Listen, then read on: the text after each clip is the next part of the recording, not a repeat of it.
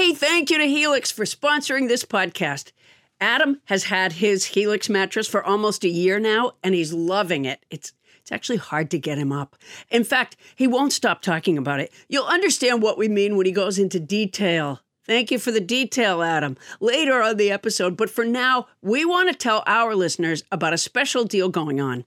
Our Sleepy Time pal Helix is offering up to 30% off all mattress orders and, as if that's not enough, 2 free pillows for our listeners. Go to helixsleep.com/Paula. That's helixsleep.com/Paula. This is their best offer yet, and I'll bet it won't last long. With Helix, better sleep starts now. Starbane's Avenue.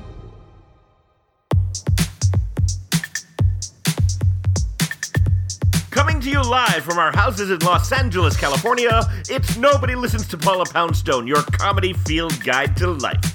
Tonight, Pyeongchang, South Korea, the 2018 Winter Olympics. It's the final seconds of the women's cross-country ski team sprint freestyle race.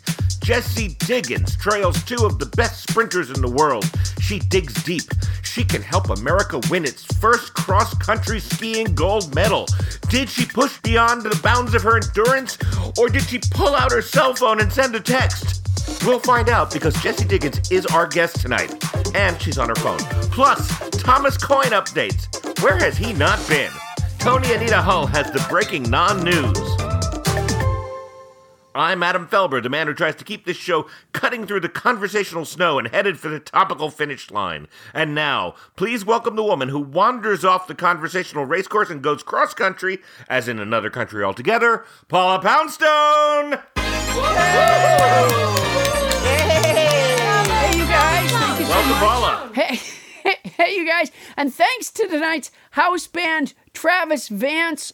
He's been touring with country superstar Thomas Rhett for many years, and we are lucky enough to have him. Thank you so much. Sounds fantastic, Travis. Yeah, welcome aboard. Yeah. You know, I'll be honest, I kind of do miss the Ducks a little bit. But that's right, you had Ducks last week. The pod puppy, Mo, I guess, placed them there as a prank. She did. She's been doing these pranks. This morning I woke up with honey on my toes. Which means that she's also been watching my videotape of the original Parent Trap from Walt Disney, because that was a prank that was done in there. And what kind of prank is honey on the toes? Well, in the movie, it was they were camping, and the twins pranked their potential new stepmom. They put honey on her toes to try to get a bear to come in. So I'm guessing Mo might have watched the movie but didn't really get the concept that you have to be camping in order for that prank to really work. Well, she's a dog, Adam. That's a lot to expect of a dog. You know what? Usually I don't have all... Mostly I work and I take care of my animals, and I work and I take care of my animals. But I have to say, this week I had a little change up in my course of events. I got a small part in an animated series, and they were doing what's called a table read, which, as you know, under normal circumstances, this would be with the cast around a table. Yeah, a table. But of course now we're forced to do it via Zoom. So they sent me an animated background, which they sent every actor with their character on it. Mine is a sex-driven older turtle, but my computer won't do backgrounds. So I get on the Zoom call, and I was already really pissed by some tech problems that I was having. Now, this is the first episode that my character is in. I'm not in all of them. So the cast had already worked together before without me. But when the cast gets on the call, I was already embroiled in a conversation with the director about how confusing trying to print the script was. And then they told me that I could leave the script on the computer and read it from there, which is great. But I was the only actor with no background, right? So I just had like shitty lighting and, and they could see like my bedroom and all the activity going on. So we get started with the reading, and my dogs start making noise right away. So I have to carry the computer with me to put them in the backyard. Then I hear them in the house again, and I realize I didn't shut the back door. So I have to carry the computer and put them out again. And there's, ruff, ruff, ruff, ruff, while they're trying to do the table read. So then I realized I can mute myself, right? Which I hadn't even thought about before. So I pushed the mute button, and now I have the script right there on the computer before me, and I'm reading along and listening while this really terrific cast, by the way, reads this script. And it's getting closer and closer to my line. And, when you have a very small part and you sit through all the other lines, the pressure that your handful of lines take on becomes very great. So it's getting closer and closer to my line, and I accidentally click on something that made the script move underneath the Zoom logo. So I can't see the script. Now, I know I'm supposed to say, sure is, in an older kind of sexy voice. And I don't know exactly when, but I can't figure out how to get the script back on top of the Zoom page. Finally, I click on something, and there it is. So I'm all set. My turtle love interest says something like, it's a nice night for turtle sex. And I say, sure is. And I did it like not too old and not too blatantly randy, not gross. It was like layered. There was backstory to it. I nailed it. And then I hear the director say, Paula, you're muted. Now the Zoom page is covering the script again. And I finally get myself unmuted, but I can't find the script. I'm so frustrated. And by this time, I'm so nervous and full of anxiety. And when that happens, I have no memory. So the guy says, my love interest says, it's a nice night for turtle sex. And I just blurt out, I wouldn't fuck you if you were the last turtle on Earth. So. Wow. You did not. I did. Is that true? Yes. So I'm pretty sure I lost that job. It's good, though. It gives me more time to do Nobody Listens to Paula Poundstone. It's good. I didn't need that job. Wow. Well, it sounds like you panicked. Yeah. I did. That's exactly what happened. I panicked. And, oh, my gosh. So now I'm just accepting that I'm probably, not going to be a sex-driven older turtle. I try to come to grips with that about myself almost every day. Oh, you are. You are going to be a sex-driven older turtle, Adam. I used to believe. I just don't believe it anymore, Paula. Oh, well. But I hope you keep the job because, it's the ongoing plots on this show that really keep the show going. The search for Thomas Coyne, the tragic but necessary hunt for the murderer of poor Doug the intern. These kind of ongoing plots is really what, keeps listeners coming back and keeps building our audience. Oh, I'm sure of it. Yeah. I barely pass a person on the street that doesn't say, aren't you Paula Poundstone from Nobody Listens to Paula Poundstone? So you keep walking up the same street, though. Is growing and growing. Well, speaking of ongoing stories, aren't we going to say hi to Bonnie and Tony? That's what we're doing. We're going to go around the horn and say hello to... Let's start this week in Studio City or Sherman Oaks. I always forget which. But with my neighbor, our producer, Tony Anita Hull. How the heck are you, Tony? Hey, guys. It's Sherman Oaks. Shokes Hi, over here. Tony. Hi. The original Parent Trap is one of my favorite movies. Just to put it out there. Oh, let's get together. Yeah. It's a great movie. That's why. And I like it's a great movie. It's a great movie, and I like when Vicky slaps one of them, and she goes, "You give your sister her half of this." Oh, I don't remember that. That's very good. That's very good. Tony, that's not what you had to share, though, is it? No. No. Okay. I just got really excited about The Parent Trap. Anyway, I took care of a 1.5-year-old for a couple days, and I don't know if you guys know this, but kids are a lot of work. As it turns out. I was very, very tired afterwards. But it was a lot of fun. She's 1.5 years. Her name's Kira, and her baby brother was born. And while her parents were at the hospital, I was in charge of her. Wow. And how did you end up with that job? I volunteered. I think it sounds like a great job. It's a fun It does age. sound like a great job. I just don't know where one finds, if you're a parent giving birth to a second child, where one finds a Tony Anita Hull to take care of Kira. Well, they're some of my very best friends. Okay. Tony knows Yeah. so many people. She knows lots and lots and lots of young couples. She went to college with most young couples.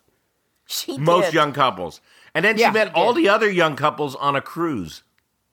Well, I'll tell you, to the degree that when Biden's people were trying to figure out, how to go about getting their message out, in order to reach the young couple, category, they just went straight to Tony Anita Hull.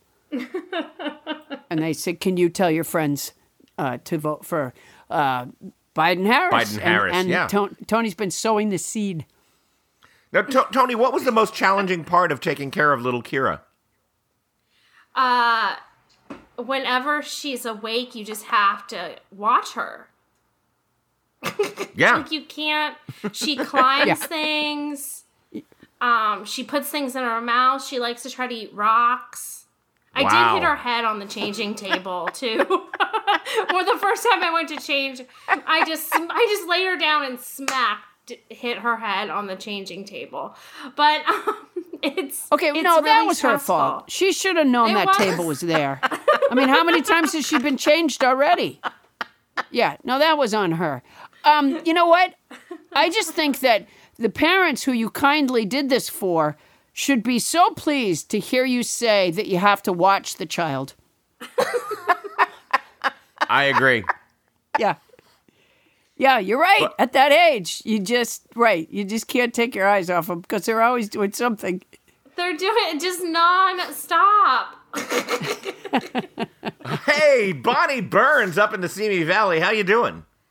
I'm doing well. Just hearing you guys talk has given me so many ideas of what to talk about. Because I was going to You're say supposed to thank get you. the ideas from your life. You're not supposed Yeah, to no. say. So what were you going to say? Like, were you I going to was borrow? going to say, I've gotten so many emails from people just saying they like Captain Crinkle, being so nice to Captain Crinkle, and I just wanted to acknowledge that I appreciate the support. That's what I was going to say. That's Oh, great. that's a nice. good thing to say. Right. Yeah. But hearing you guys talk Uh-oh. just gave me so many ideas of stuff to say. One was to tell Tony if she had mentioned to Paula and I that you were taking care of a toddler, we would have said, that's really exhausting. But the other thing, this story I wanted to tell, which is, I've done some things that seem pretty hard in my career. And so when I was going to go get my daughter was about to be born, a friend of mine said, you seem so relaxed. And I was talking about how I'd known these people that they had a baby and they kept complaining about how exhausted they were and how hard it was. And I thought, what's a big deal? I've done so many hard things in my job. I don't even think it's going to affect me. I sent a guy off the rim of the Grand Canyon because I used to work with stuntmen. So anyway, my daughter gets born, and the thing I came to realize was all that time I was working so hard and I went nights without sleep, that was all on my decision. Once I had a kid, it wasn't my decision. That's absolutely true. Yeah. That's absolutely true. You spend those first 2 years exhausted. Exhausted. And my sister-in-law called me about 3 or 4 days after Ivy is born, and she said, do you want me to come down and help you? And I'm like, yes! All right, let me just say something, and I think it's important.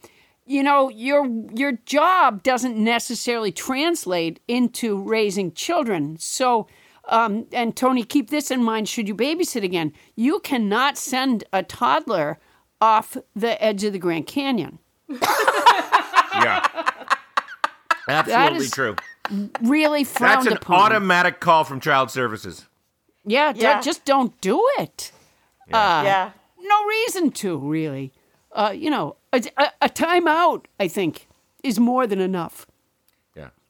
You don't want me sending you off the Grand Canyon again, do you? You know what the response is to that? No!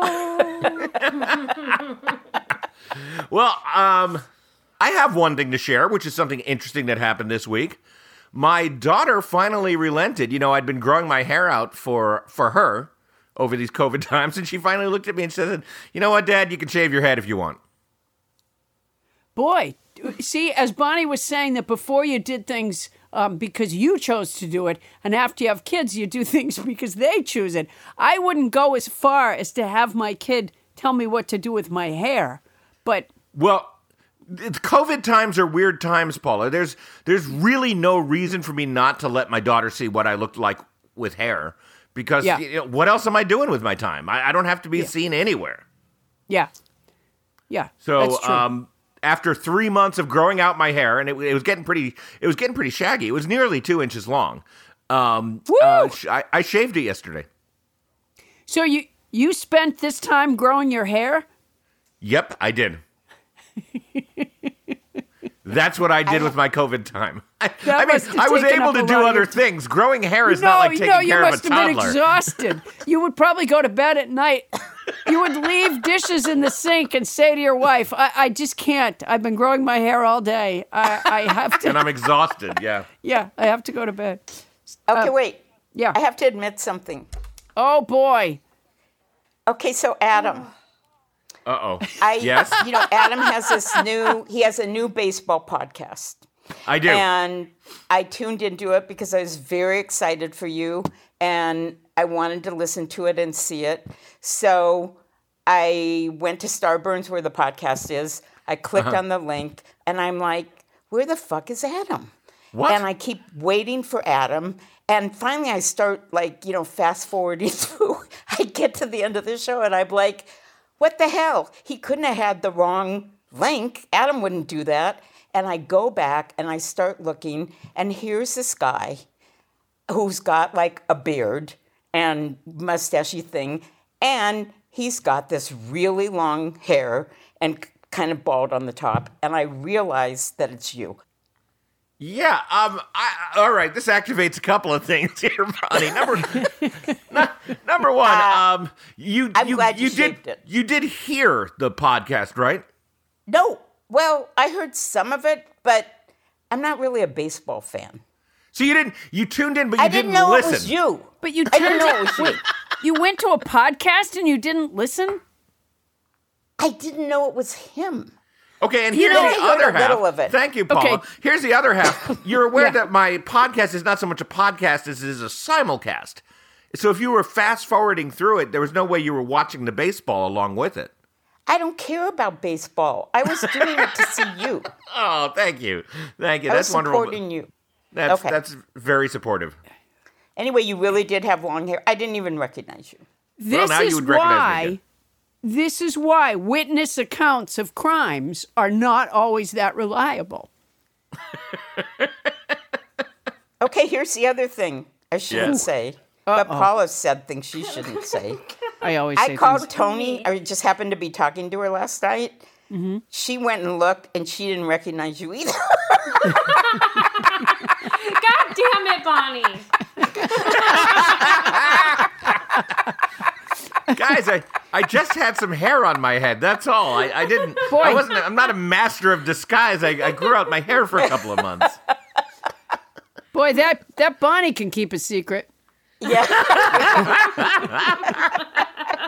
Okay, I'm done. Wow. Thank you. Yeah. Paula. Yeah. Woo. I need to pull the lever for the escape valve labeled vocabulary song to get out Oh of my this gosh. You know what? I was so into all these stories of not recognizing Adam that I almost forgot entirely I have a word this week. Okay. The word is phlegmatic. It's an adjective that means calm and unemotional. Here, I'll use it in a sentence. I'm worried that I'm developing a phlegmatic response to the quotidian outrages of 2020. Now, I'll tell you, I really want to remember this word, so naturally, Adam, I'm putting it into my vocabulary song. Here we go. This week's word is phlegmatic. It's an adjective that means unemotional and calm. Oh, look, I just drove a nail through my palm. Last week's word was quotidian. It's an adjective that means happening every day. daily or ordinary, like a Mainer eating a blueberry. The week before that, we had gaucherie. It's a noun that means awkward or unsophisticated ways. I haven't used a napkin in days. Going back before that, we had disputatious. It's an adjective that means fond of or causing heated arguments. Fuck you, I don't want your 2 cents. And not long ago, we had inveigle. It's a verb that means persuade someone to do something by deception or flattery. I love you, Mom. Will you buy me a new phone battery?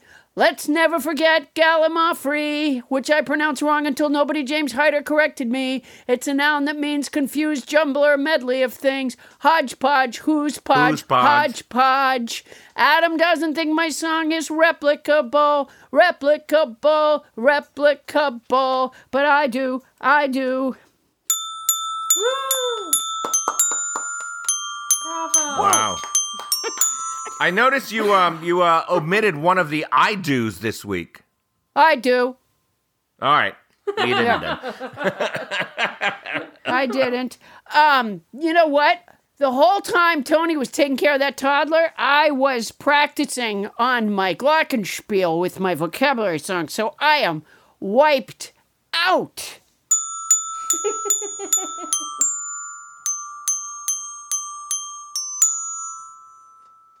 Hey, Paula, it's been almost a year now since I got my Helix mattress. And as you remember, there was some drama surrounding Helix mattresses. Because when Helix first sponsored us, Bonnie took the mattress. And she's been loving it. But finally, I got my chance to get a Helix mattress. And I sleep so well. I mean, the family bed is where we all gather. We watch movies in our room occasionally. And everybody just piles on it. And it's comfy. And yet, when one person hops on, the other half of the mattress doesn't fly up.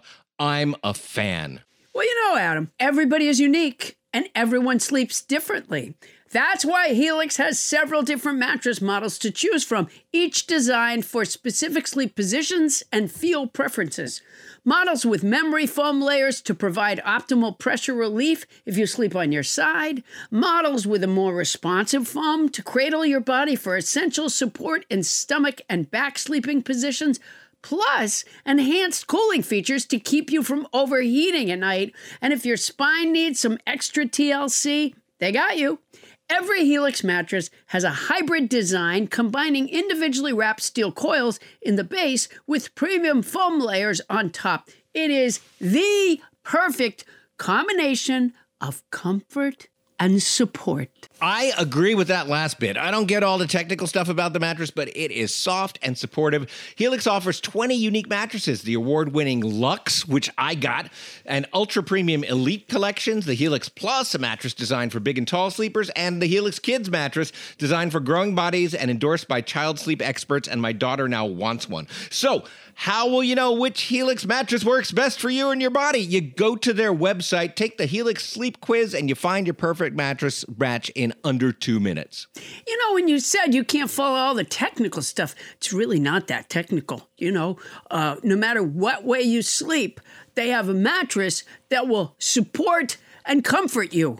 How hard is that? You know, when you say it that way, it seems a lot simpler. I take it back. That's my boner. And your personalized mattress is shipped straight to your door, free of charge. And Helix knows there's no better way to test out a new mattress than by sleeping on it in your own home. That's why they offer a 100-night trial and a 10 to 15-year warranty to try out your new Helix mattress. Well, I like that there's a warranty, but they can pry that mattress with my cold, dead hands. I took the sleep quiz. I was matched with the Helix Midnight Luxe. I got the Luxe, and I love it. It is such an upgrade from my old mattress. You know, I think Bonnie got the Midnight Luxe. She did. Too. Yeah. You're not here. Don't want to take Adam's word for it? Well, you got Bonnie's word. Helix has been awarded the #1 mattress picked by GQ and Wired magazine. It's even recommended by multiple leading chiropractors and doctors of sleep medicine as a go-to solution for improving your sleep. Your sleepy time pal Helix is offering up to 30% off all mattress orders and 2 free pillows for our listeners. That's a lot, and it's already not that expensive a mattress. Go to helixsleep.com/Paula. That's helixsleep.com/Paula. This is their best offer yet. It's fantastic. It won't last long. With Helix, better sleep starts now. Well, Not right now. And if you're going to get it anyway, Use our code. Me and Tony aren't the only ones working hard. Lots of you guys submitted answers for our vocabulary word contest. If you missed it, on show number 109, we launched our vocabulary contest where you could win a Zoom call with me and Adam and up to 100 of your friends if you were the first one to find the vocabulary words in that episode 109. We thought we'd have a winner right away, but we don't. So keep those answers coming, but search carefully, my friends, because you can only submit one answer. Adam and I are anxious to meet you and your friends and to try out our social skills. Coming up, Stephen Wright said, cross-country skiing is great if you live in a small country. Well, Jessie Diggins lives in the big old US of A and won us a gold medal. She's here to talk about the challenge of cross-country skiing. That's coming up when we return on Nobody Listens to Paula Poundstone.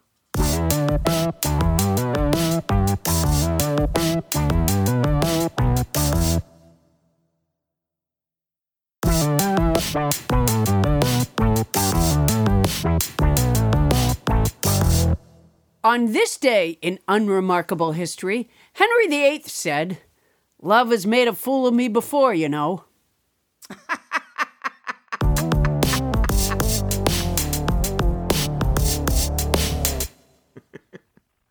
Thank you, house band Travis Vance. Paula, I remember some years ago, and wait, don't tell me, you made a casual comment that stirred up some dust. Yeah, now, okay, I'll have to ask our guest to help me remember what prompted me to say this. I think I must have been in a hotel room and seen some qualifying event for the Olympics, but so I was on Wait, Don't Tell Me, and somehow the subject of cross-country skiing came up. I've forgotten why. But I said that I had seen this event, and I said the Americans don't have a chance. I said it's all the Nordic women are up front because they grew up doing that. That's how they used to go get their bread from the store. And I said, the Americans, you never even see them. They're way behind. They're back there as the others are coming over the finish line. The Americans are way off somewhere texting one another. I think that's what I said. I think that's what you said exactly. Now that didn't go unheard, right? It unleashed some fury. So a lot of people were mad at me because I had said that. And then I can't remember, and our guest will have to tell me how this came to be. But I remember somehow I got sent a very funny video of the United States women's cross-country ski team training and using like workout equipment and stuff, and they were all walking around and doing sit-ups and stuff, all staring at their flat things, all with their iPhones in their hands, as if texting. That is indeed right. Texting, it was very funny. So and then I had to I had a large bowl of my word soup soon thereafter, a fresh piping hot dish of my own words, because the U.S. women's cross-country ski team kicked ass at the subsequent Olympics and brought home the gold. And it was a fantastic finish to that gold medal race. So what we're going to do is let's listen to the very end, the play-by-play. This is really exciting. As they come into the stadium, Diggins trying to get in on the outside. Jessie Diggins with 2 fifth-place finishes, 1 sixth. So close for the U.S. on so many occasions. Now moving up on the inside into second place. They're all completely gassed. They've given it everything on the Klavlbach, and Stina Nilsson leading Jessie Diggins into the final turn. Can Diggins answer? As the roars rattle around the cross-country stadium in Pyeongchang, Sweden, the U.S. and Norway come into the line. Here comes Diggins! Here comes Diggins! Diggins making the play around Sweden. Yes! Jessie Diggins Yes! to the line. Yes! And it is Yes! Jessie Diggins Gold! delivering a landmark moment that will be etched in U.S. Wow, what a call. Now, we have that gold medal winner on the phone with us right now. Jessie Diggins was named to the United States ski team in 2012, and in 2018, she and teammate Kiken Randall won the United States' first ever cross-country skiing gold medal at the Winter Olympics. She was chosen as the flag bearer for America in the closing ceremony. Please welcome Jessie Diggins! Yay!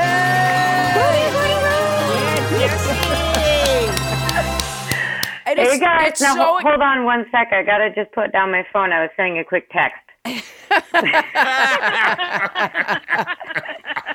Now, Jessie, let's talk about the event that you won. You won the sprint, right? It's two skiers around the track. Yeah, the team sprint. So with my longtime teammate and very good friend, Kiken Randall, she was leg 1 and I was leg 2, the anchor leg. And it was a team sprint. So it's 2 skiers around a 1.6 kilometer track, and each skier completes 3 laps for a total of 6 laps per team. And you're tagging off to each other in between every run.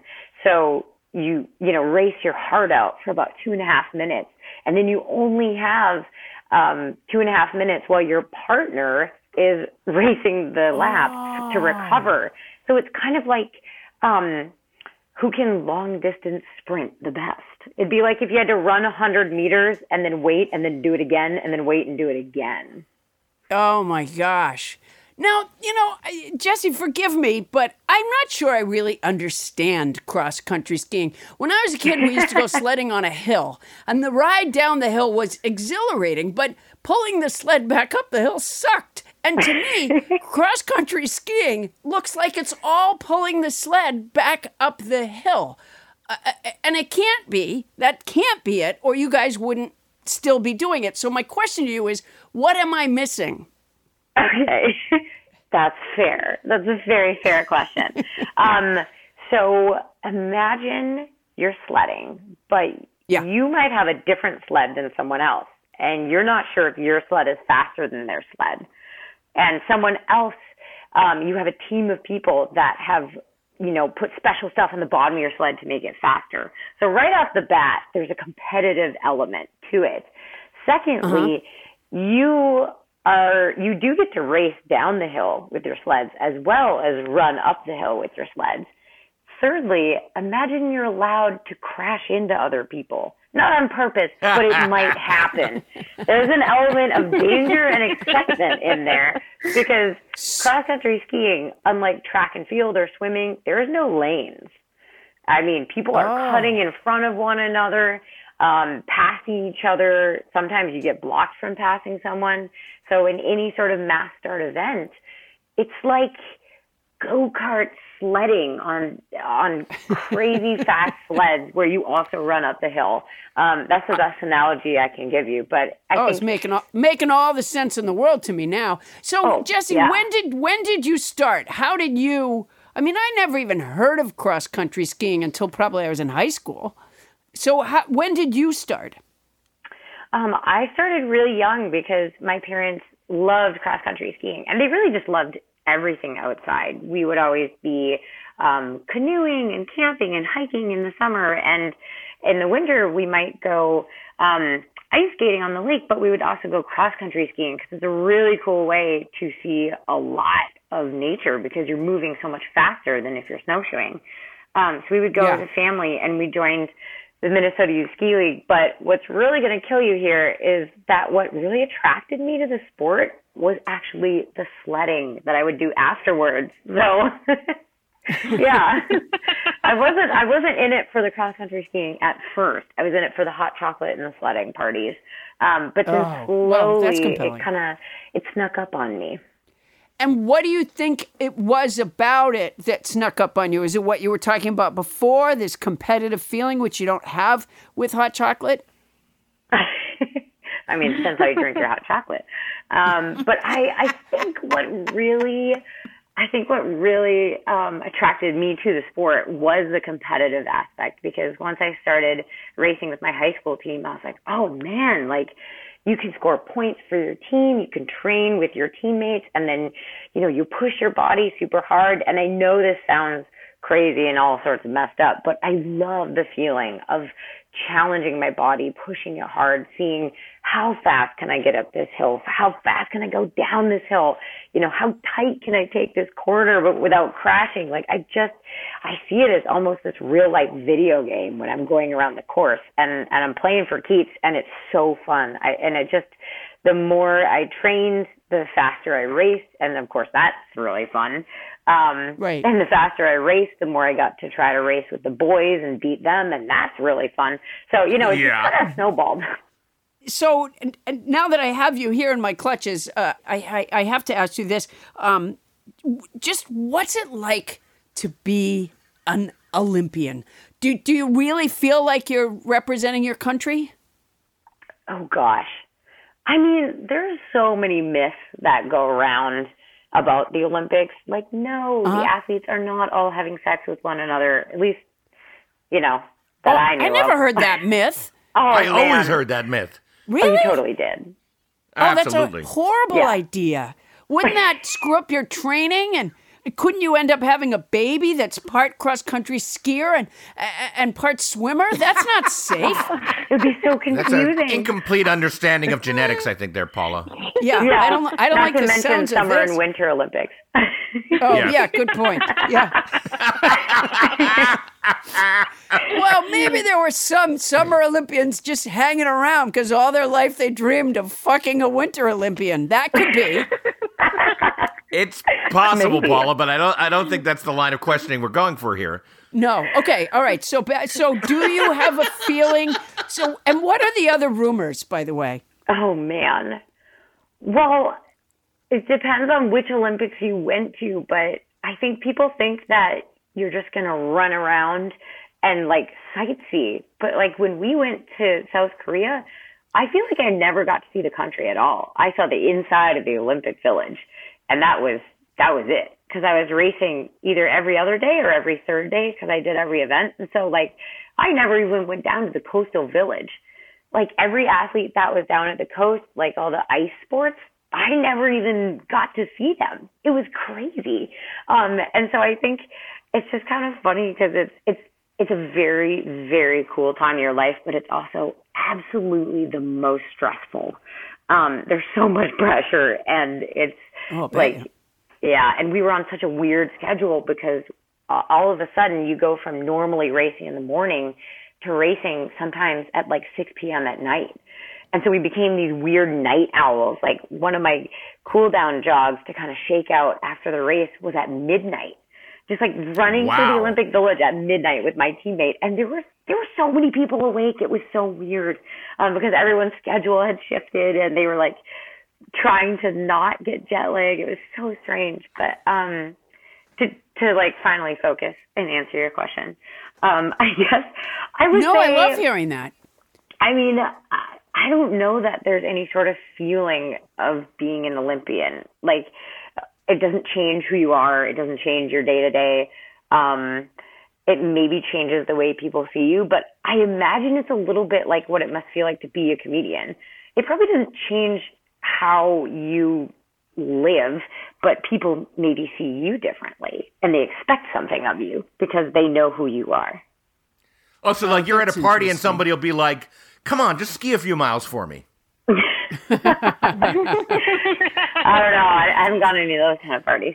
But that is what they say to you when you're a comic. A lot of times people would say, oh, could you tell us a joke? Yes, absolutely. Yeah, so what about connecting, you know, the world is so screwed up, obviously, right now. And I do think, like, well, music and sports are two of the ways where we seem as human beings to connect with one another and other countries in like great ways where people understand each other.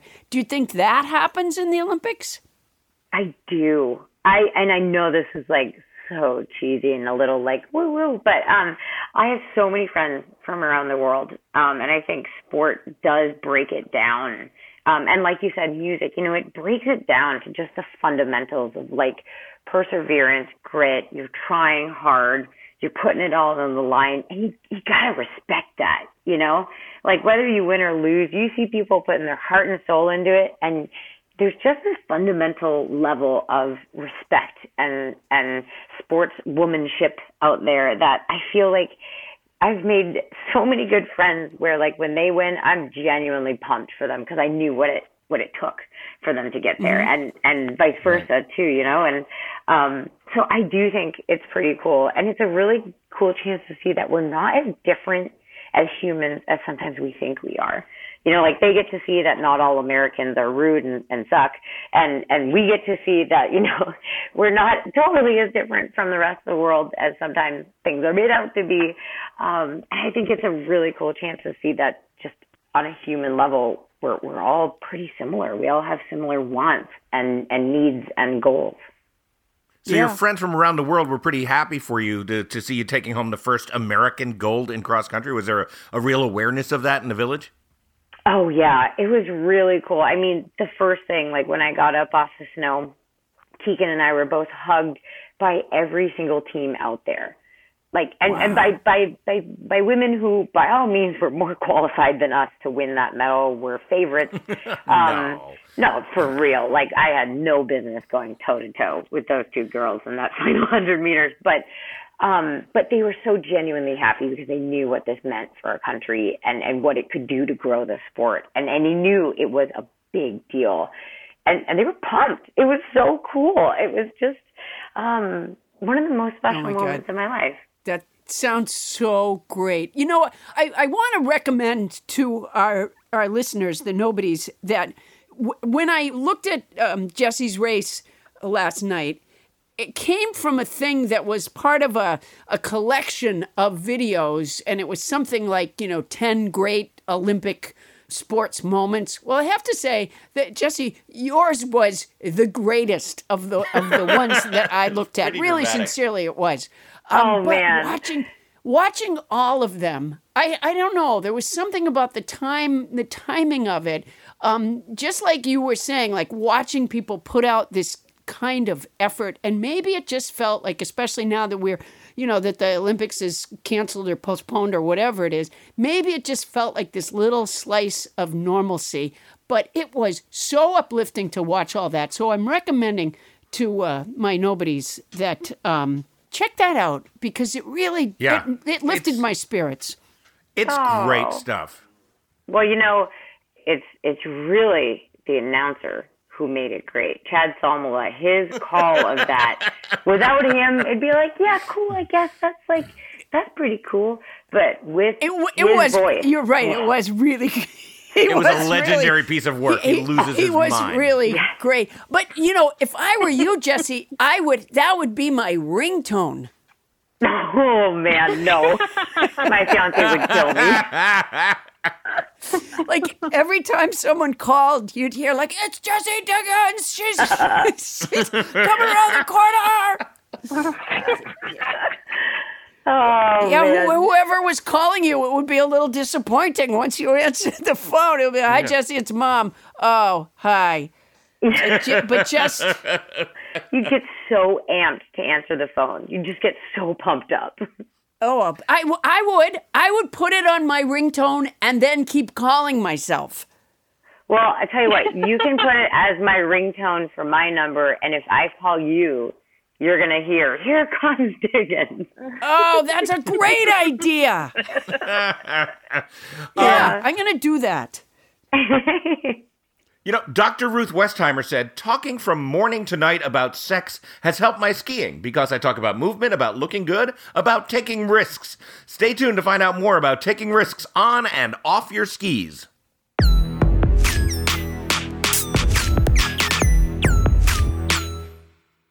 The cat of the week is Rue from Portland, Oregon.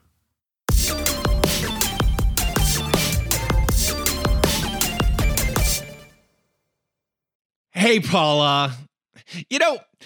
Every once in a while we get a new advertiser that I get super excited about. And I have to say, just because of the circumstances of my life, right now I'm really excited about our new advertiser, Quince, of Quince.com, the clothing provider. Not to be mistaken for Quince from Midsummer Night's Dream. And let me just say this, and maybe it's not important. to an advertisement. But when I was in the 4th grade, our class put on a production of A Midsummer Night's Dream. Okay. And I played Peter Quince. There's the connection. One of the mechanicals. That's a great connection. Also, yes, has nothing to do with this, which is that Quince is an online clothing store. And as you know, Paula, I've lost a little weight lately. Oh, right. 75 pounds, yeah. So I literally have no clothes that are in my size until I just ordered some stuff at Quince, and I figured, like, here's a chance for me to create a new look for myself. A whole new image. And how's it going? Not bad. I mean, the clothes are fantastic. I know that you ordered some too. What I got is the Comfort Stretch Traveler 5-pocket pants. And I got and I got the 100% European linen shirt, and it looks breezy and it fits beautifully. And these are like premium pieces of clothing that are selling for like, $30 a piece or starting at $30 at quince.com. It's awesome. I look good. I ordered the brushed lounge jogger. Ooh. And, I put them on when I came back from New York. I pulled them on, and I swear to you, okay, this is not scientific because I was tired already. Right. But they were so soft and so comfortable that honestly, like right as I got them up to my waist, I think my eyes closed. They're it's a softness. It's a kind of softness that I don't think I've ever experienced in a garment, honestly. My drawstring European linen trousers are a little bit like that, too. Like, so comfortable that I just want to hang out with myself. Sure. Yeah. Yeah. And they're European. Keep that in mind. European. They are so European. And you can get those you can get washable silk tops. You can get 14 karat gold jewelry and like all these accessories. Quince sells a lineup of timeless pieces that keep their customers looking effortlessly chic year after year. I'm not certain that I look chic, but certainly if I did, it's not going to take a lot of effort. I now look chic and I feel pretty great. And Quince only works with factories that use safe, ethical, and responsible manufacturing practices and premium fabric. It's all good as far as I can see. Is it my imagination or did they cut out the middleman? They cut out the middleman, Paula Poundstone. I love it when they cut out the middleman. That's the thing. They cut out the middleman. That's fantastic. So be like me and Paula. Get warm weather ready with Quince. Go to quince.com/nobody for free shipping on your order and a 365-day returns. That's QUINCE.com/nobody to get free shipping and 365-day returns. Quince.com/nobody. And honestly, I look fantastic. Paula, you won't be able to keep your hands off me. Oh, I can't wait. And don't think that if you had to return something, don't think you're sending it to a middleman because they cut out the middleman. They cut out the middleman. That's quince.com/nobody. And if you're going to do it anyway, use our code.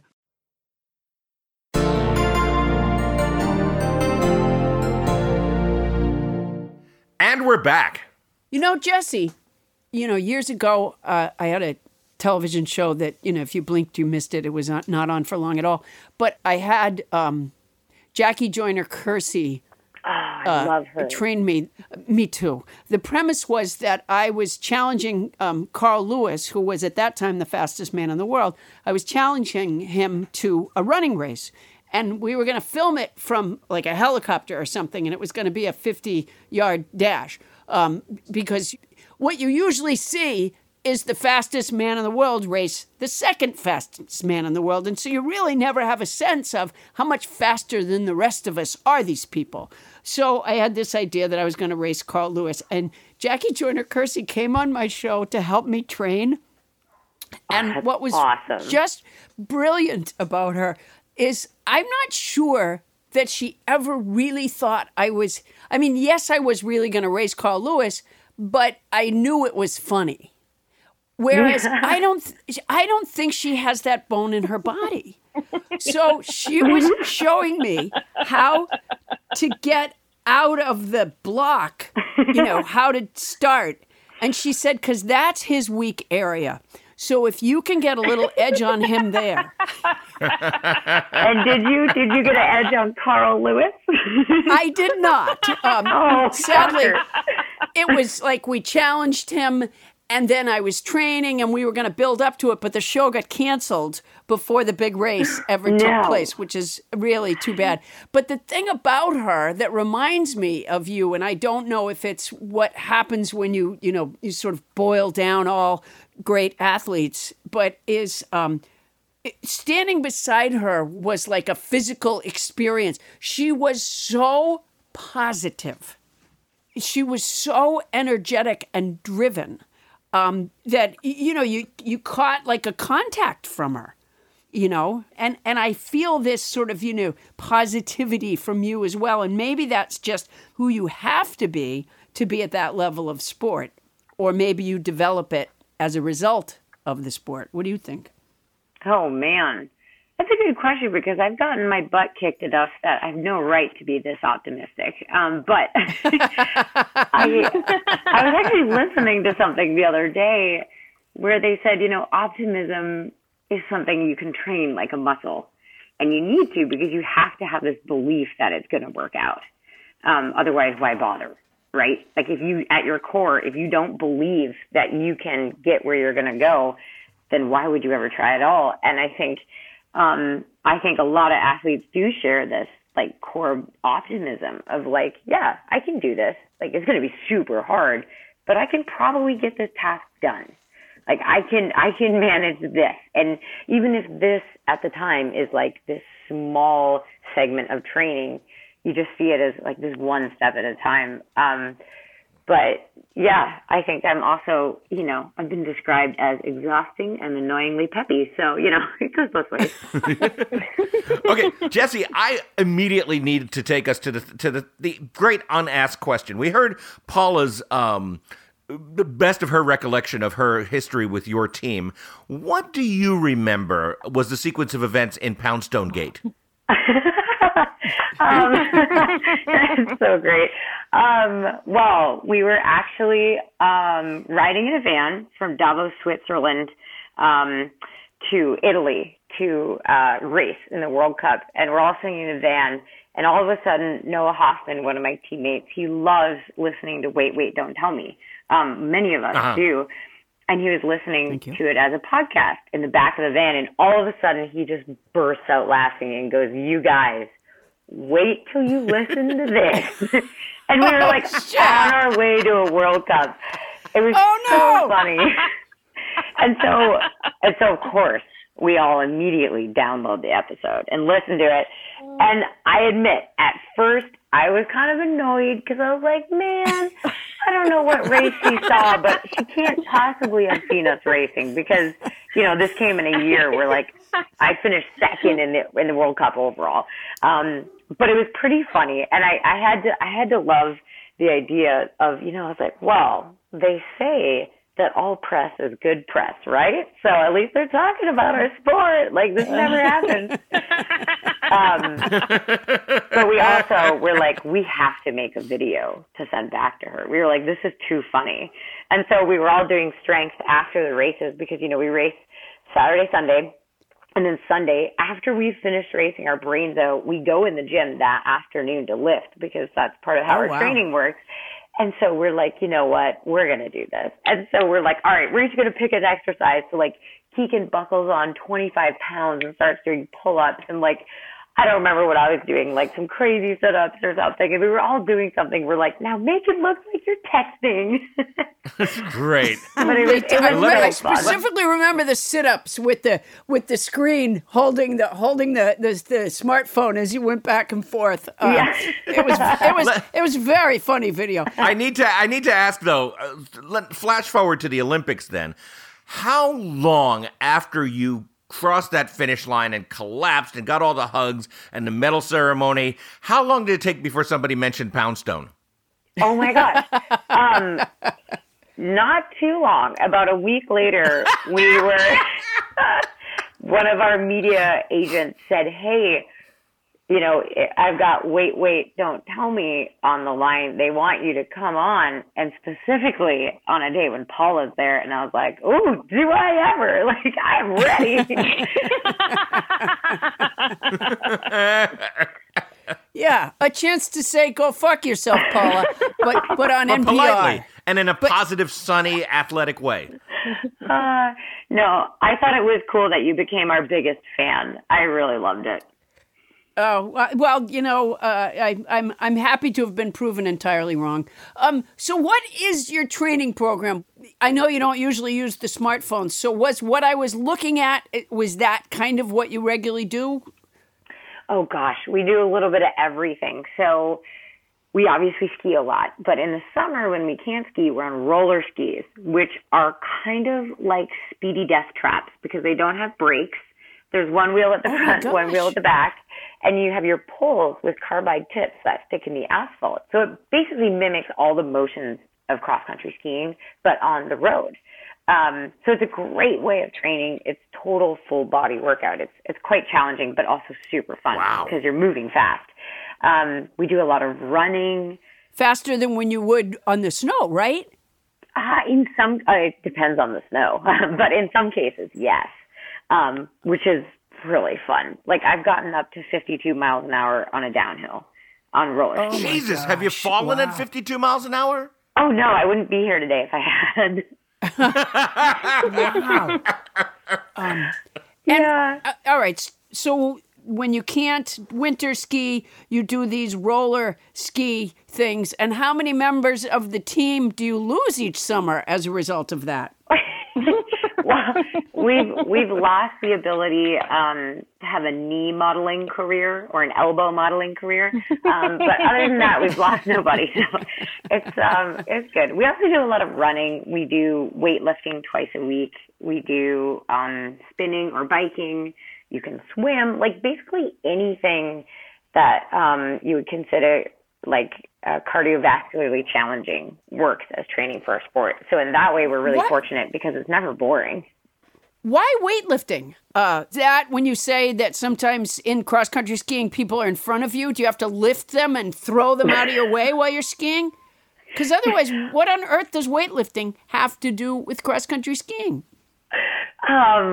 That's a great tactic, Paula. I should try that. But it's mostly to do with like muscular endurance and power. Because so that clip you saw with the last little bit of the race, you need to have the muscles in order to put on that burst of speed and to carry that power because you're putting power from your muscles through your poles down into the snow. And so if you can hit the weight room and learn how to jump higher, shift massive loads of weight faster, then you're going to be, snappier and poppier when you ski, which is always an advantage, especially in sprinting. And what about, is there a dietary element to the training or because you work out so much, can you just eat happily? Yeah, I would say the latter. And it's kind of funny because we get so many people asking, are you allowed to eat dessert? Can you eat that? Which is, annoying for anyone in any circumstance. They shouldn't ask it like that anyway, should they? That sounds like a terrible voice to use on you. It is. But I think one of the important things is really not seeing food as something that you have to earn, but seeing it as a way to fuel for really awesome training and really awesome adventures. So yeah, if we go do a 4-hour run in the mountains, you've got to eat a lot to come up with that kind of energy. Wow. But yeah, one thing people should know about me is I love dark chocolate and I have dessert pretty much every single day. Because I'm a human. I'm not some sort of crazy robot. Wow. Now, do you examine some of those issues in your book? I understand you wrote a book. Yeah, thank you. It came out this spring. It's super raw and honest, and it talks about the ups and the downs. And yes, the Olympic race, that was so exciting that we won, but also the races that I didn't win. And the really tough times because life isn't just one big sparkly ice cream cone. And it also talks about the eating disorder that I had when I was 18, 19 years old and how I ended up getting help from the Emily Program Treatment Center. And I'm an ambassador for them now because I feel like I have this amazing opportunity to try to make the sport a healthier place and to kind of pay it forward and raise awareness for, mental health in sports, because it's super important for us to take care of ourselves and to look out for one another. So that's a couple of chapters of the book as well. So it's really the full raw picture. And it was really fun to work on. It was exhausting, but it's exciting to have it out in the world. Oh, it sure is. The book is called Brave Enough by Jessie Diggins, and it was published this spring, as you said. Unfortunately, you didn't get to go on a book tour, did you? That's the downside of the COVIDs. No, and that would have been really fun because I had a co-author helping me write it. His name is Todd Smith, and he was amazing. And it would have been such a fun, closure, yes, we did it. It would have been crossing the finish line. It'd be like racing a marathon, and then right before the finish line, they're like, yeah, no, you don't get to do this. You don't get to cross that line. So that part was a bummer. But you know what? There's another. Keep in mind that, again, this kind of book at this time is going to be helpful to those who read it. And so there's that finish line to cross. Absolutely. And, you don't get to hang a gold medal for it. But I can guarantee you there's someone who's going to really be helped by your telling that story in this book. I'm going to get it. Thank you. Wow. Yes. Me too. Yeah. No. Jessie, let's talk about the next book. Oh, what next book? No. Well, I'm talking about the story that's yet to be written, which is the future of the U.S. cross-country ski team. What are the prospects for Beijing?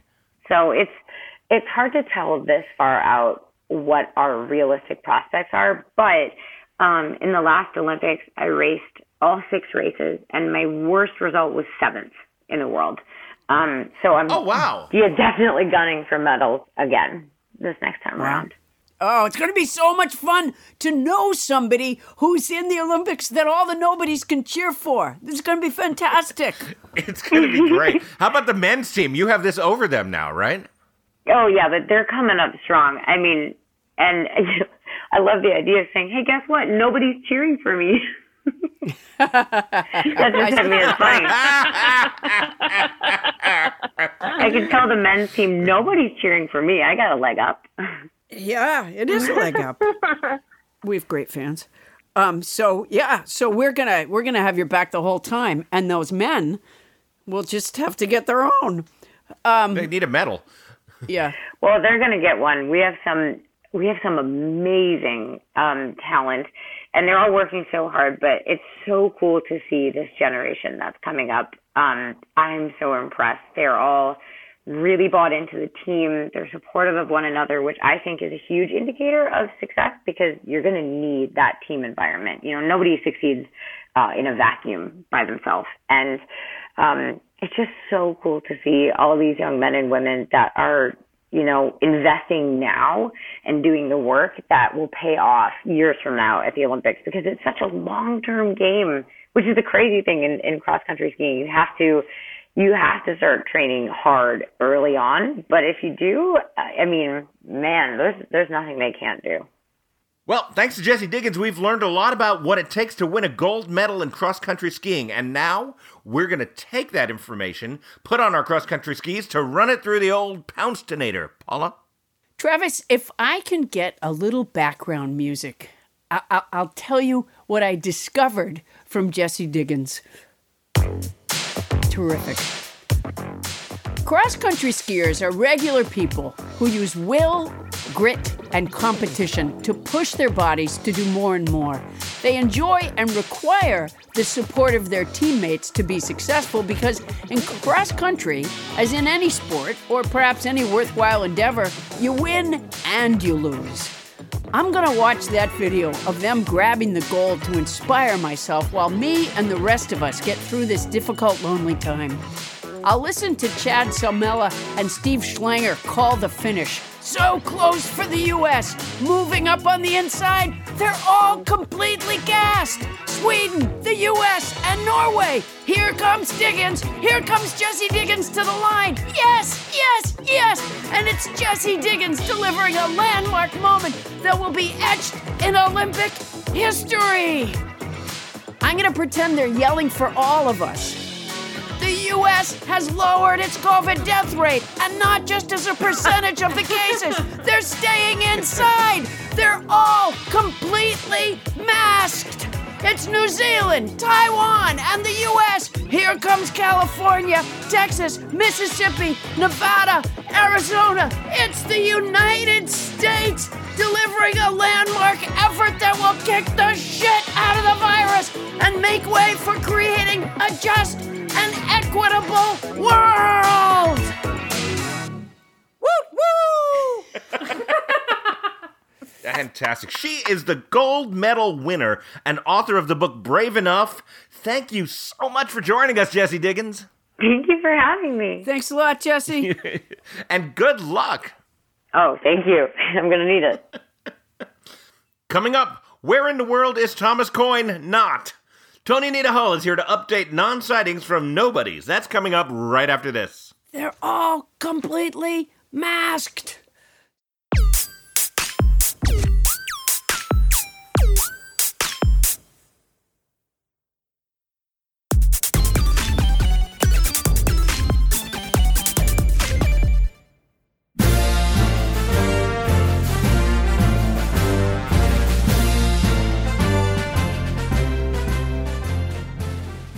Alors, it is I, French President Trump, taking a few moments out of my visit my former administration day to tell you that I have a weekly mini podcast, the French Trump Weekly Presidential Press Conference. It drops Fridays at 2 p.m. Pacific Time and 5 p.m. East Coast Time. You simply must listen.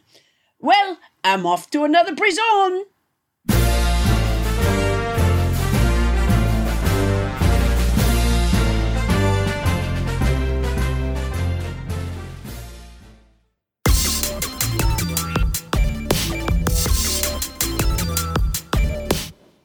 Fun fact, the last letter to be added to the English language was not Z, but in fact the letter J. The other letters applying at the same time that failed to make the alphabet were the letters cray, and schwie.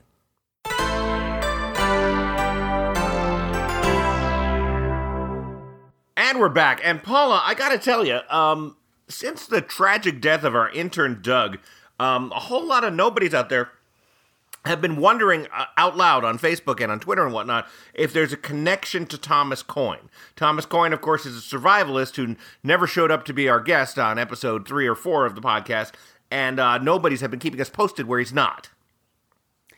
You know what? I never even thought of Thomas Coyne being involved in this crime, but that's a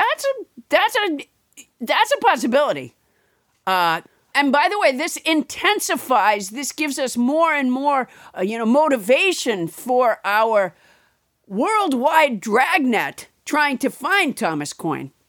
I want to thank the nobodies once again for being so vigilant in finding out where Thomas Coyne isn't. And I really think we're narrowing it down. What is this? Is this like the second year we've been looking for him?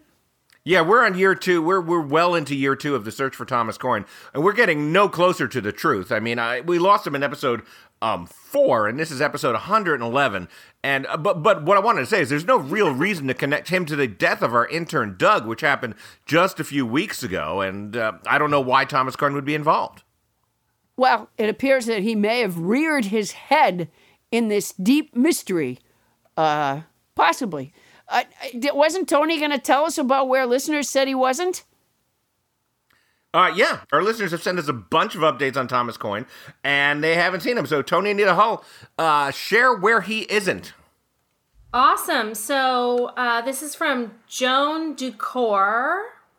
I haven't left my house in a bit, but I can assure you Thomas Coyne is not here.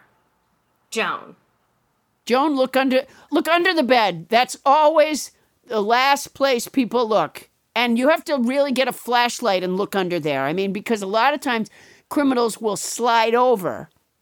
Or, Thomas Coyne is not a criminal, but fugitives. I was going to say, he's not a fugitive either, really. He's just a guy who didn't show up on our podcast. No, he's a fugitive. That makes him a fugitive.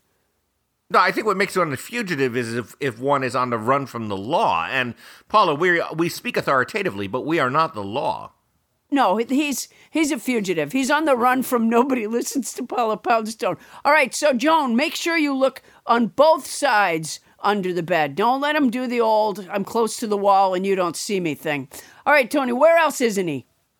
This is from Jonathan. I also wanted to let you know I had been searching for Thomas Coyne. I didn't find him in Death Valley in January, Las Vegas in the Four Queens Hotel and Casino. He wasn't on the cruise I took to the Bahamas in January.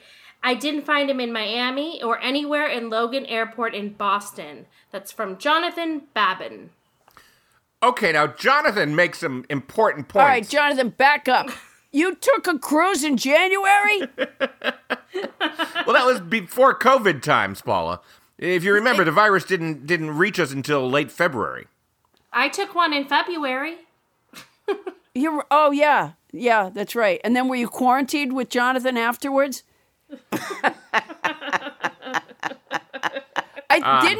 Did Trump know in January? He did, didn't he? Yes. Yeah.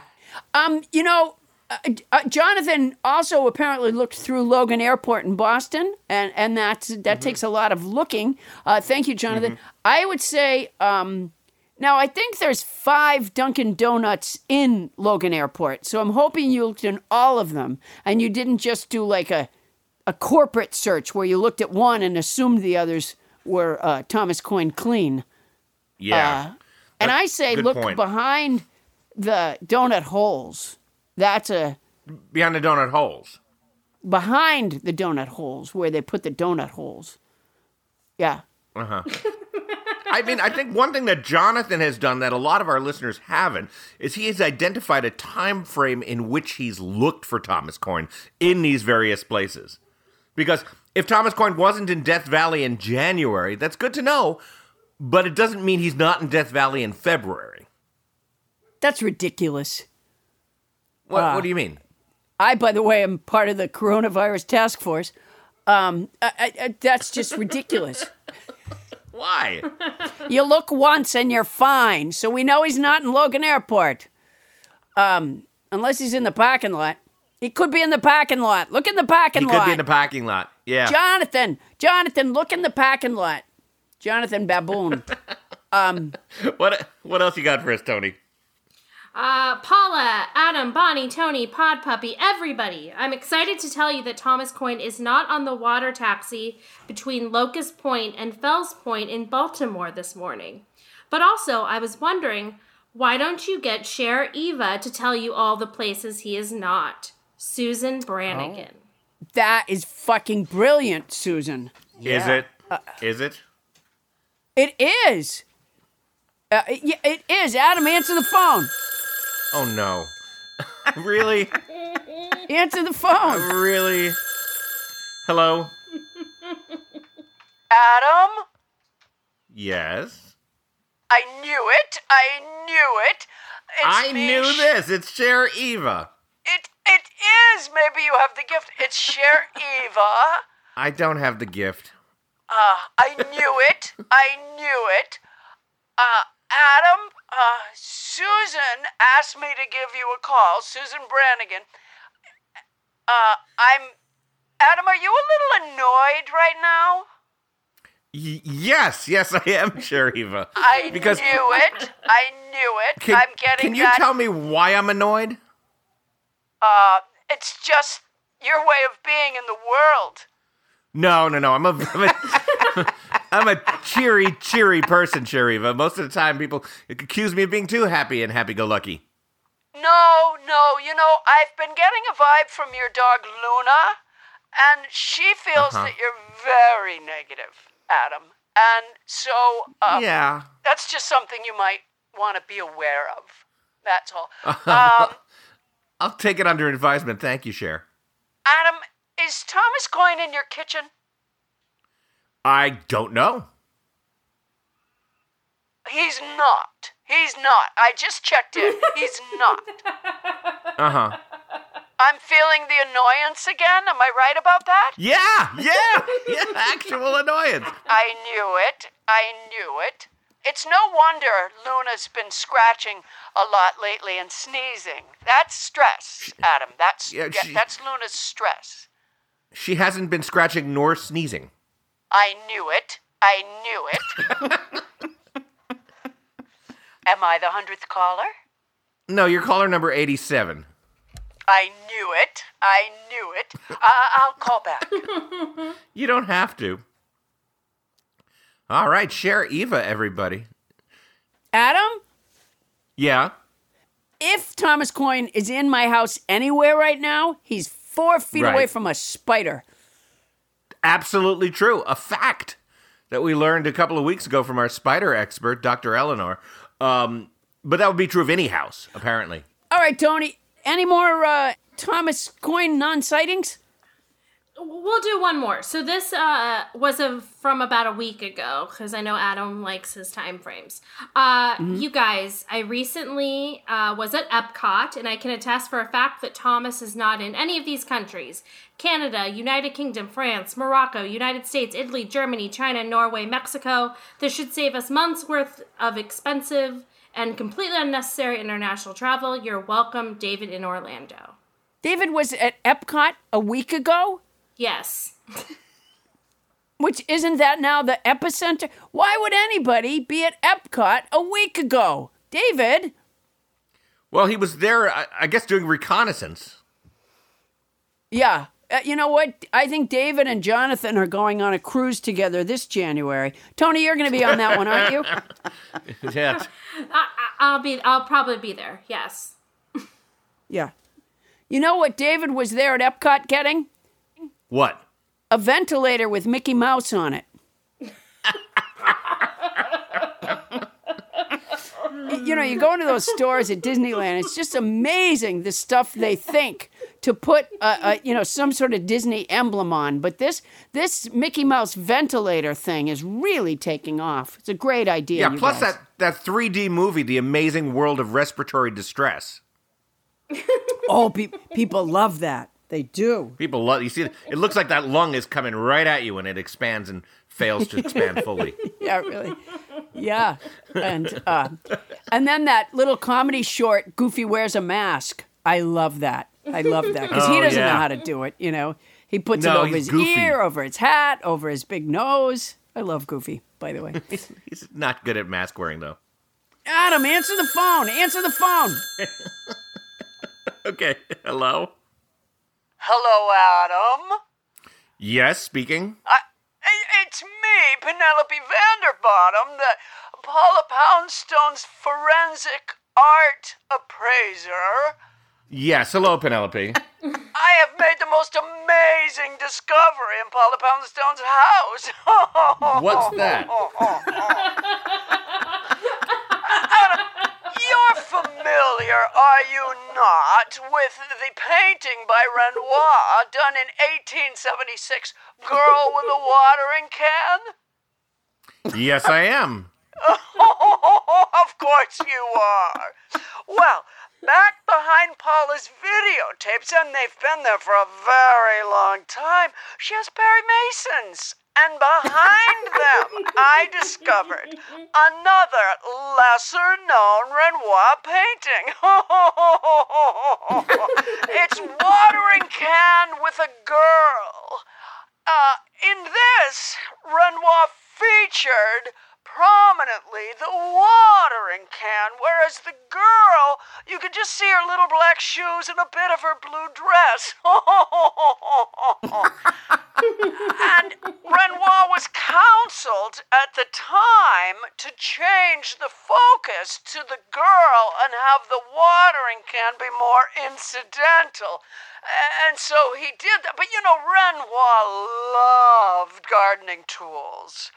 I did not know that. Oh, he did. He did. Many art scholars say the biggest tragedies of the art world were Van Gogh cutting off his ear, the theft at the Gardner Museum in Boston, and the fact that Renoir didn't live in the time of the Weed Whacker. Renoir would have painted the dickens out of the Weed Whacker. That is wonderful. But you know, I've seen a lot of Renoirs, and I can't think of any one besides Girl with a Watering Can that has garden implements.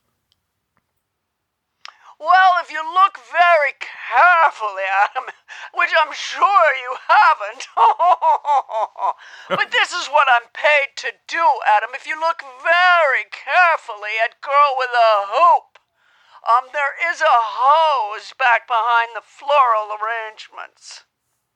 Girl with a Hoop. Yes, Girl with a Hoop, Adam. Yes, it's a very famous Renoir painting done with the same girl, by the way, as a Girl with a Watering Can, which is a very famous painting. I'm surprised. Oh, no, know. I'm familiar with it, but I don't see it. There's no gardening implements in that. I mean, I don't want to contradict you, but I've just never seen a gardening implement in Girl with a Hoop. It's a little girl in a blue dress. Can I just make a suggestion? If you don't want to contradict me, then don't.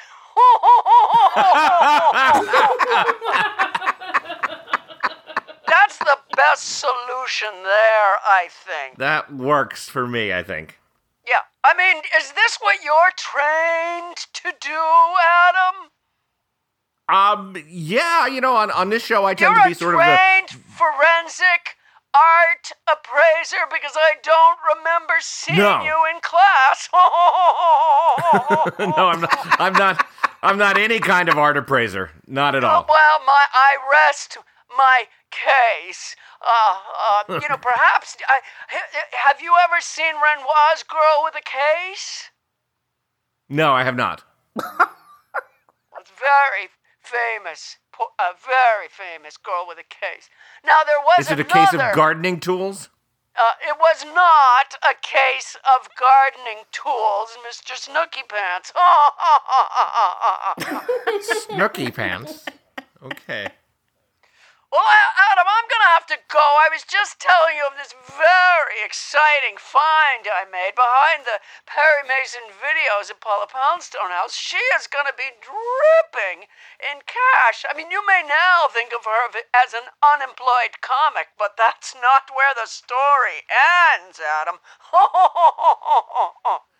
No, I actually think of her more as an oversexed elderly turtle. But, it's anybody's guess where the Poundstone story is going to go from here. She is an oversexed turtle. Wait, what? Okay. All right, I have to go, Adam. All right, well, it's been a pleasure talking to you. Absolutely. It was so nice talking to you, Mr. Snooky Pants. Please don't call me Snooky Pants ever again.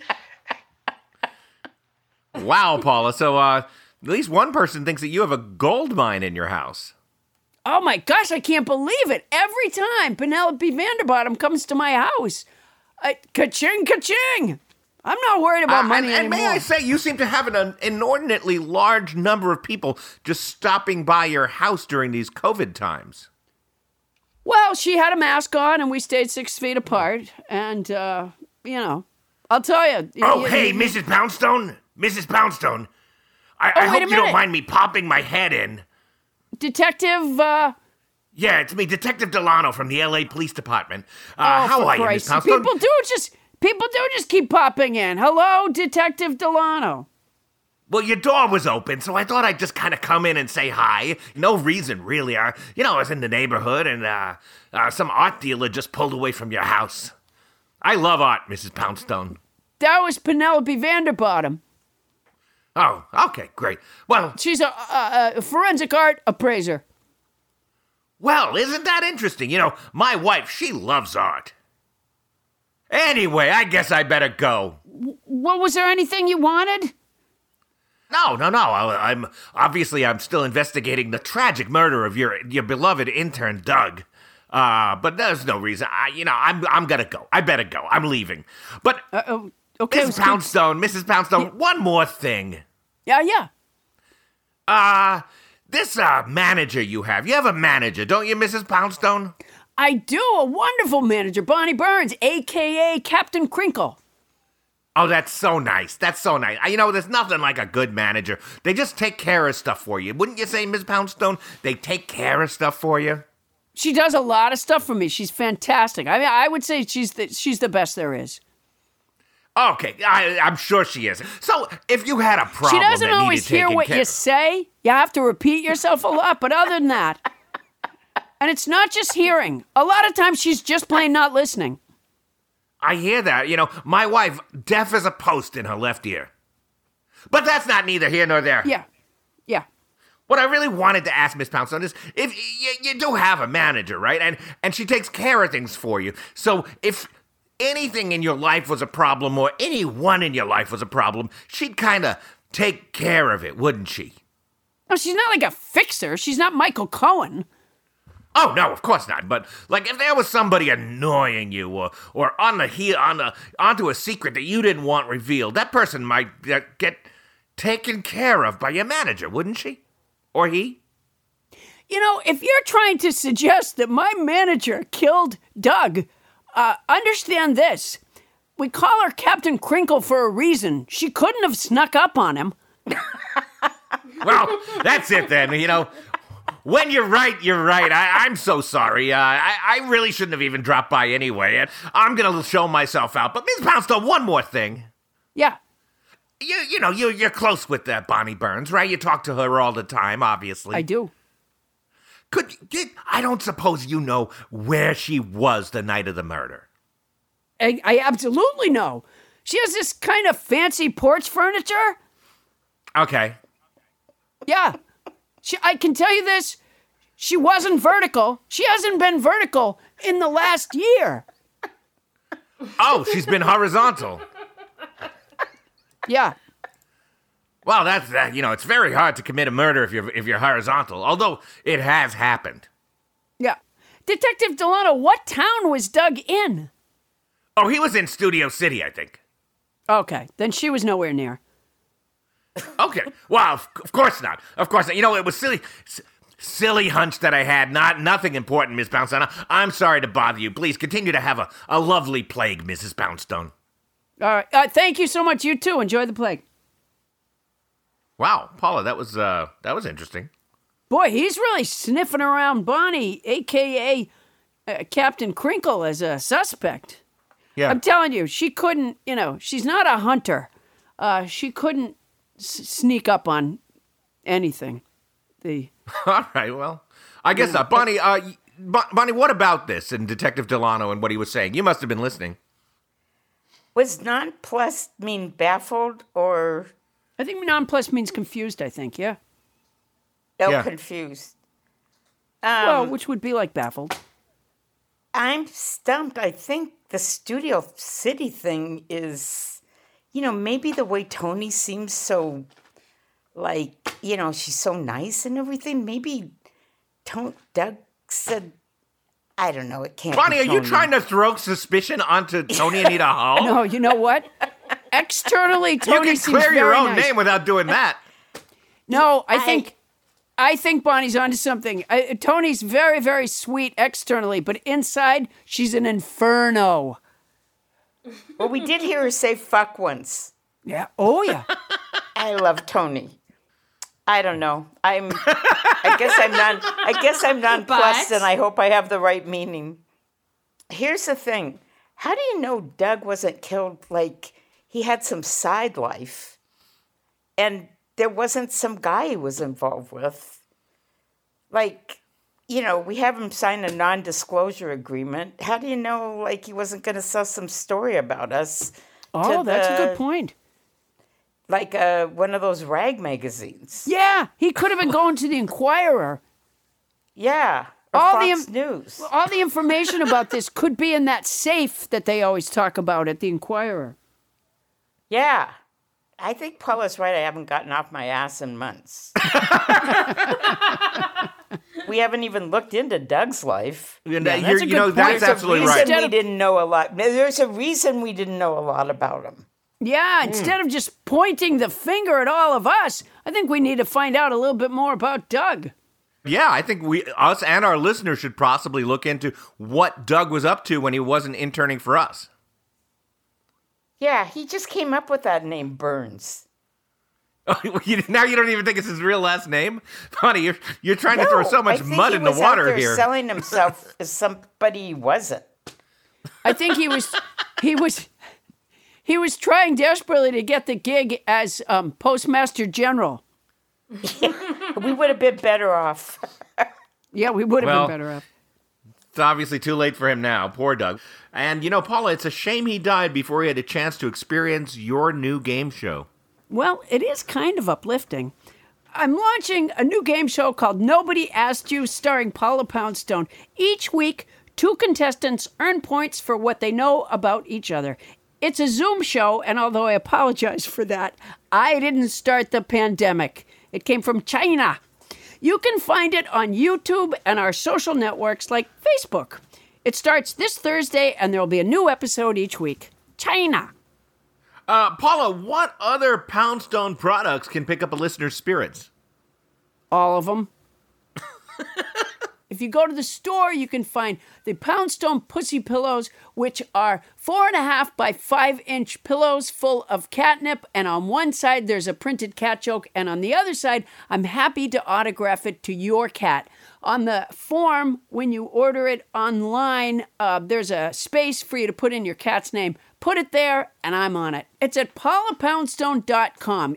Also, if you wanted to communicate with a friend through me, I am doing cameo videos for, birthdays and anniversaries and just to say hello or lift someone's spirits. You can go to www.cameo.com/PaulaP33 to request a message from me, and I'm happy to deliver it.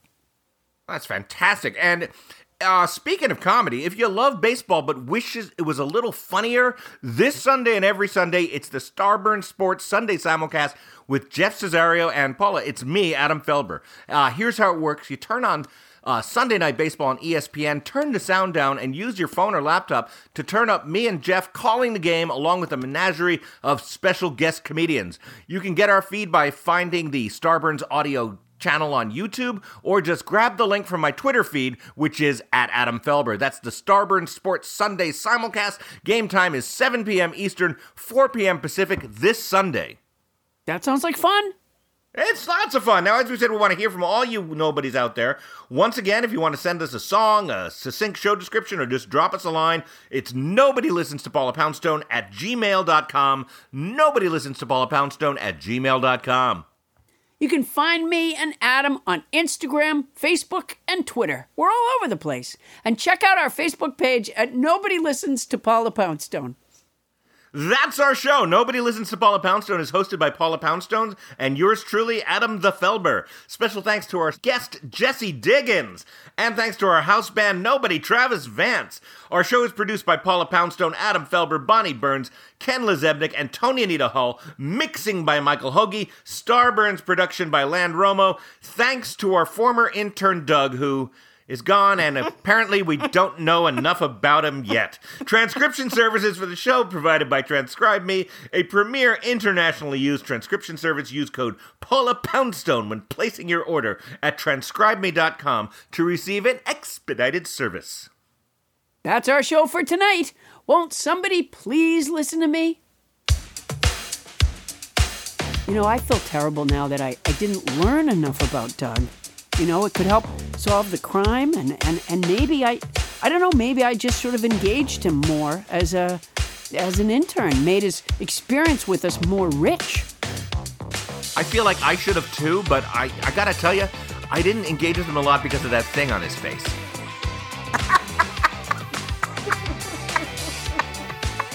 I couldn't not look at the thing on his face, Yeah. You gotta get beyond that. It was big. Yeah, but that's not the important part of Doug. No, but it's really noticeable when. Yeah. What was he? But what was the important part? So that's why you didn't say where you're from? I probably should have said where you're from, but I didn't want to look at him. It was a disturbing. I don't even know what you'd call it. It was either a birthmark or a pet. It was like a birthmark, and it was kind of shaped like Africa. So were you afraid that you would say to him, "Where are you from? Africa?" Yeah. And that then he would know that you were looking at that. Yeah. Yeah. And he'd know I was staring at his birthmark. Yeah. Yeah. Well, I can see where that would have been awkward. Yeah, I just feel terrible. Like, it's weird that the guy's gone now, and all of a sudden I realize I know nothing about him. And we worked together for I don't even know how long. I don't even know how long either. It was just, in some ways, it was almost like I was hearing about him for the first time when he died. Well, me too. And I thought, am I that shallow? Am I that cold? That here we had an intern, working his heart out, and I never even thought to say, do you work here? I never even thought to say that. Yeah, well, it's that thing on his face. You were worried that you might say, do you work here or Africa? Yeah. Oh, man. And that's not like me. That's not like me. But sometimes, you make a faux pas, a solecism. Scarpins Audio, a podcast network.